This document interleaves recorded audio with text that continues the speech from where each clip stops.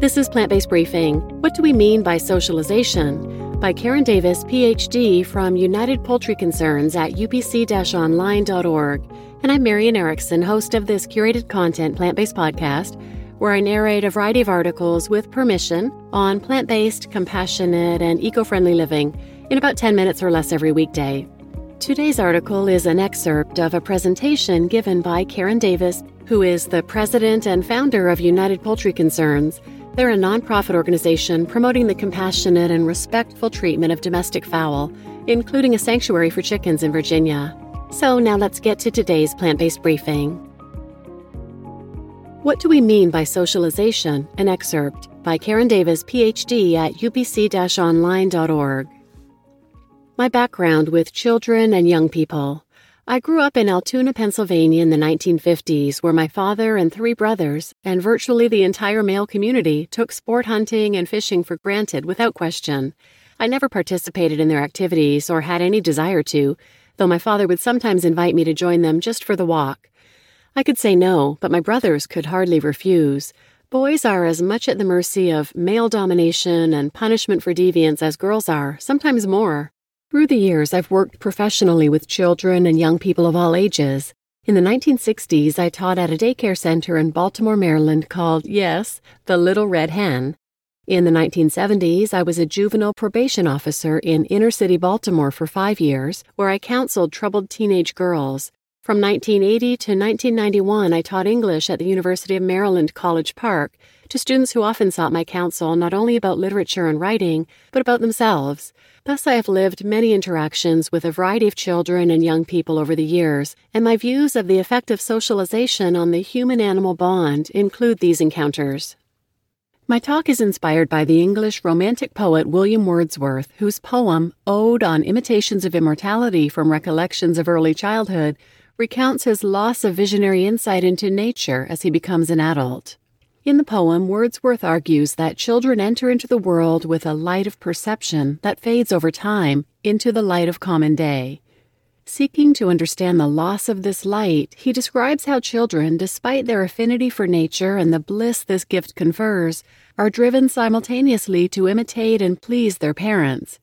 Wordsworth views the eagerness of children to model and fit into the adult world as a tragic but inevitable motivation that, unbeknownst to the innocent ones, guides them into the darkness of the grave. Wordsworth finds solace in his belief that there are compensatory forms of adult happiness commensurate with the hard realities that life brings, and that despite the loss of visionary joy in nature that comes with growing up, there remains in each person a quote-unquote primal sympathy that custom cannot destroy.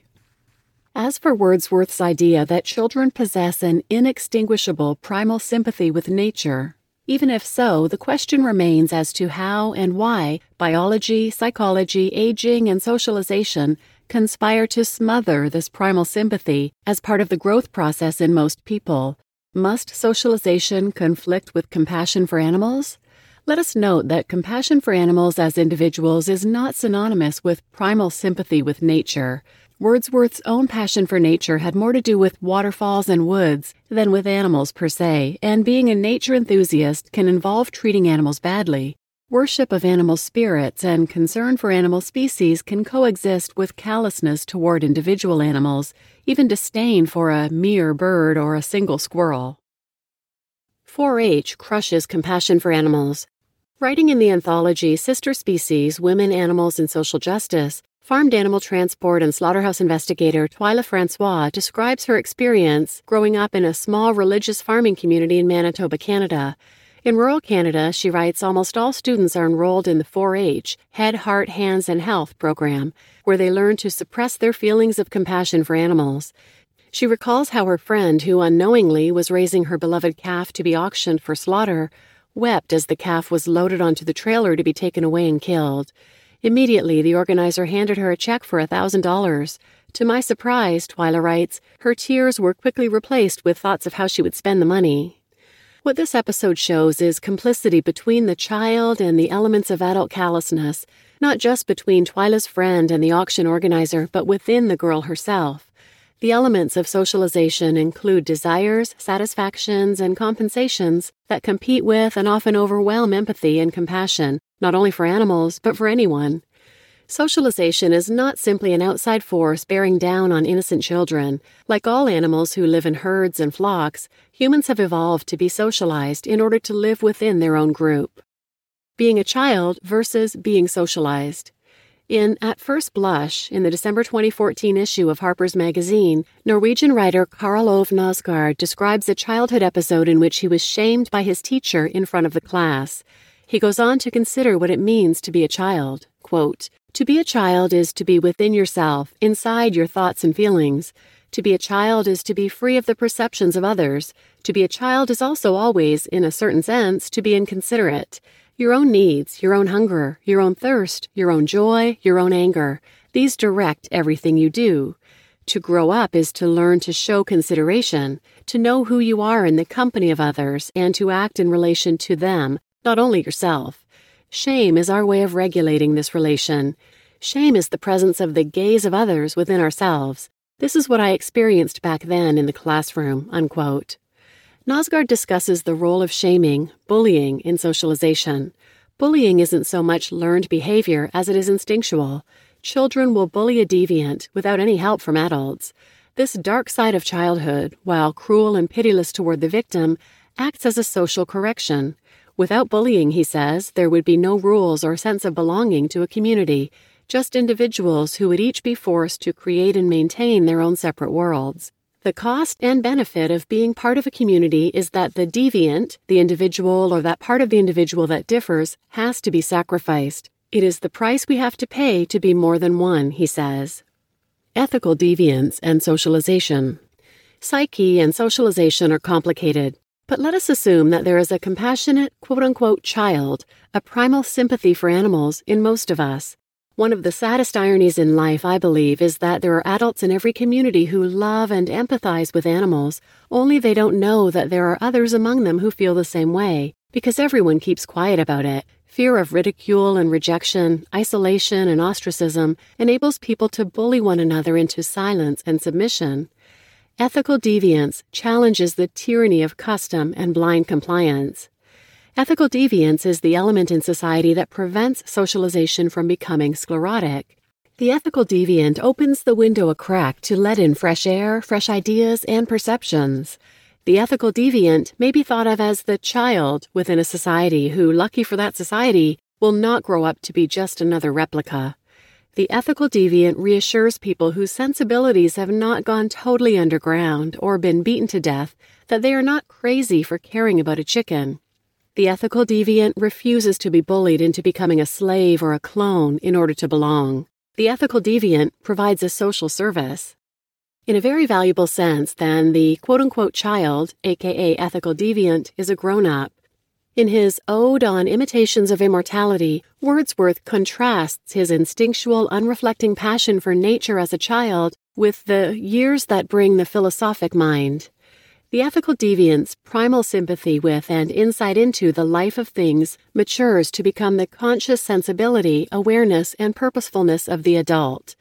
This person is the poet, the peacemaker, the social justice activist, the animal rights advocate, the quote-unquote outsider who keeps the consciousness and conscience of society alive and growing. The struggle between conscience and callousness isn't just between the self in here and society out there. The struggle takes place among conflicting impulses within our nature in response to situations we find or put ourselves in. Running a sanctuary for chickens, I can tell you that whereas I like mice and raccoons ontologically, I'm not fond of them situationally. There is an ethical struggle among competing forces, feelings, and obligations, even within a sanctuary and a sanctuary provider. For some people, it may be that being or becoming vegan changes them to feel more peaceful inside, but as I once wrote, this hasn't been my experience. Rather, veganism has made me more conscious of behavior patterns that are not consistent with my adherence to philosophic veganism. Being vegan has not made my personality more peaceful as by some sort of physiological or mystical transformation or holistic purification. However, it has made me intellectually more aware of my feelings and behavior and less able to rationalize and do certain things that I might otherwise overlook. I'm concluding this presentation with the introduction I wrote to a book for children that dramatizes issues that are raised here. An important point is that we must never take for granted that people over 25 are unreachable, unteachable, or dispensable in our quest to make compassion for animals part of the socialization process. Not only is this assumption wrong, but children who are surrounded by adults who don't support their compassionate feelings suffer in lonely isolation and confusion, and will often turn against themselves and against animals violently for having feelings that no one they looked up to when they were little seemed to share or understand. Our best hope for the future isn't 5-year-olds. Our best hope is 5-year-olds supported by adults who have nurtured their own primal sympathies to maturity. You just listened to What Do We Mean by Socialization? An excerpt by Karen Davis, PhD at upc-online.org. And I'm your host, Marian Erickson. And oh my goodness, do I love the term ethical deviant. We should all proudly be ethical deviants and allow our own socialization and the socialization of those around us to continue to grow and evolve and mature.